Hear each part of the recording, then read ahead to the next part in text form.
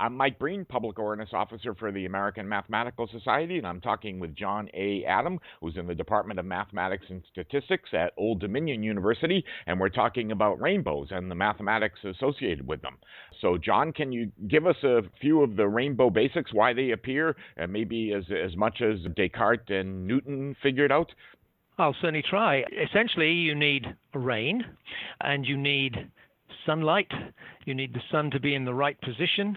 You need to have your back to the sun.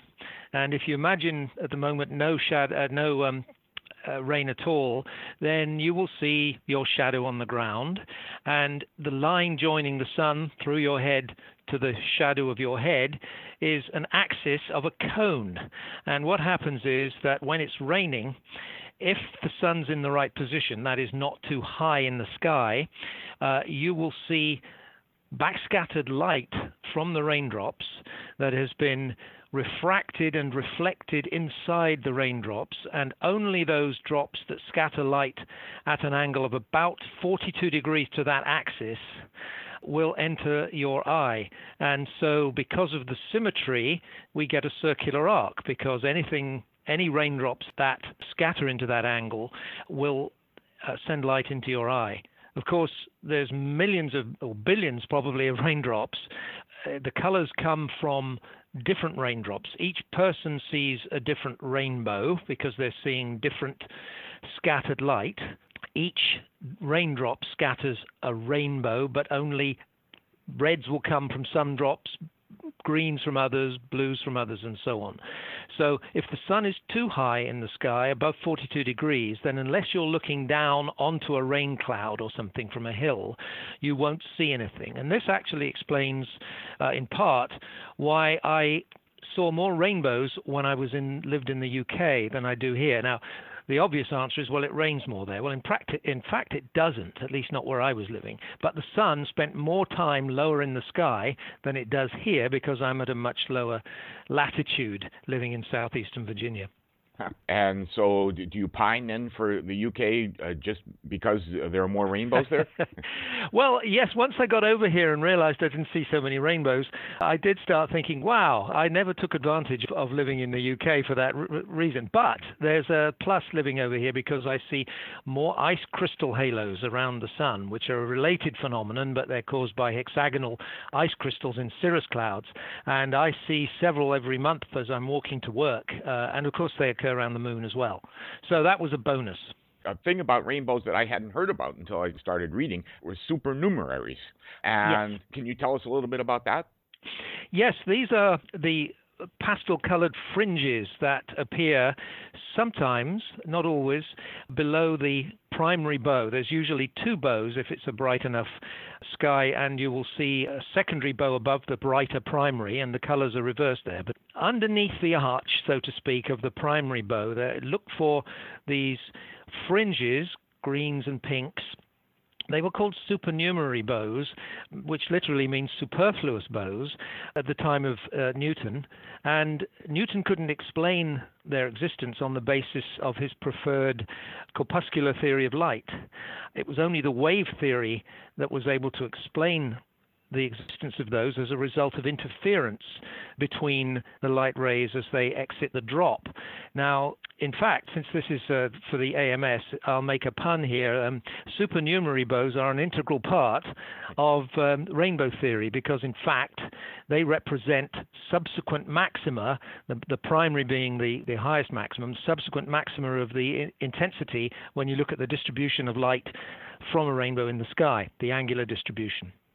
So I believe it was Ray Lee and Alistair Fraser in their book, The Rainbow Bridge, who said that the wave theory of light, and this isn't an exact quote, was the midwife that birthed the wave theory of light to preeminence after Newton's theory was no longer able to explain it.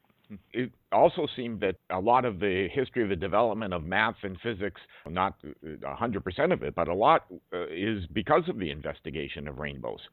Indeed, yes. This was really a fundamental achievement, the application of wave theory of light to this phenomenon. In fact, in 1838, the Astronomer Royal Sir George Biddle Airy wrote a fundamental paper on the intensity of light in the neighborhood of a caustic, and this was a classic. Now, subsequent to that, an integral that he called the rainbow integral has been called the Airy integral, named for him, but it's not exact. It didn't place the positions of the maxima in exactly the observed spots, but it was a big step in the right direction, and it's really taken many years to gain a fuller, I wouldn't say complete, but fuller understanding of what's going on mathematically. And it wasn't until the 1960s, early 70s that papers appeared, very substantial papers that went into the more subtle features, including the supernumerary bows, but also the existence of glories, which are a related phenomena that you see from clouds, looking down on clouds, say from an aircraft or a hill. So these kind of things that people see that are kind of magical, people are still doing research into them. Yes, they are. There's lots of sort of spin-offs as well. But at the calculus level, at the high school level, a perfectly adequate mathematical description of the rainbow can be made in terms of ray theory, Snell's laws of optics, and classical Descartes Newtonian physics. But it doesn't explain these more subtle features like the supernumerary bows that you mentioned. And so it's an interesting blend of geometry, trigonometry, and calculus to do in a basic calculus class, and it's quite fascinating, but it's not the whole story. John, is there anything you'd like to add? Well, yes, I will. What really got me interested in this phenomenon was I was at a Society for Mathematical Biology conference in Chapel Hill, North Carolina, some years ago. And as is my wont on these conferences, I try to find a used bookstore. And I was walking back one evening after the conference had finished for the day.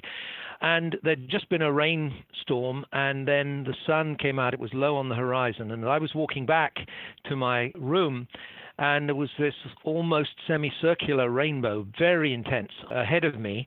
And I was stopping people and asking them to say, look at that, do you see that?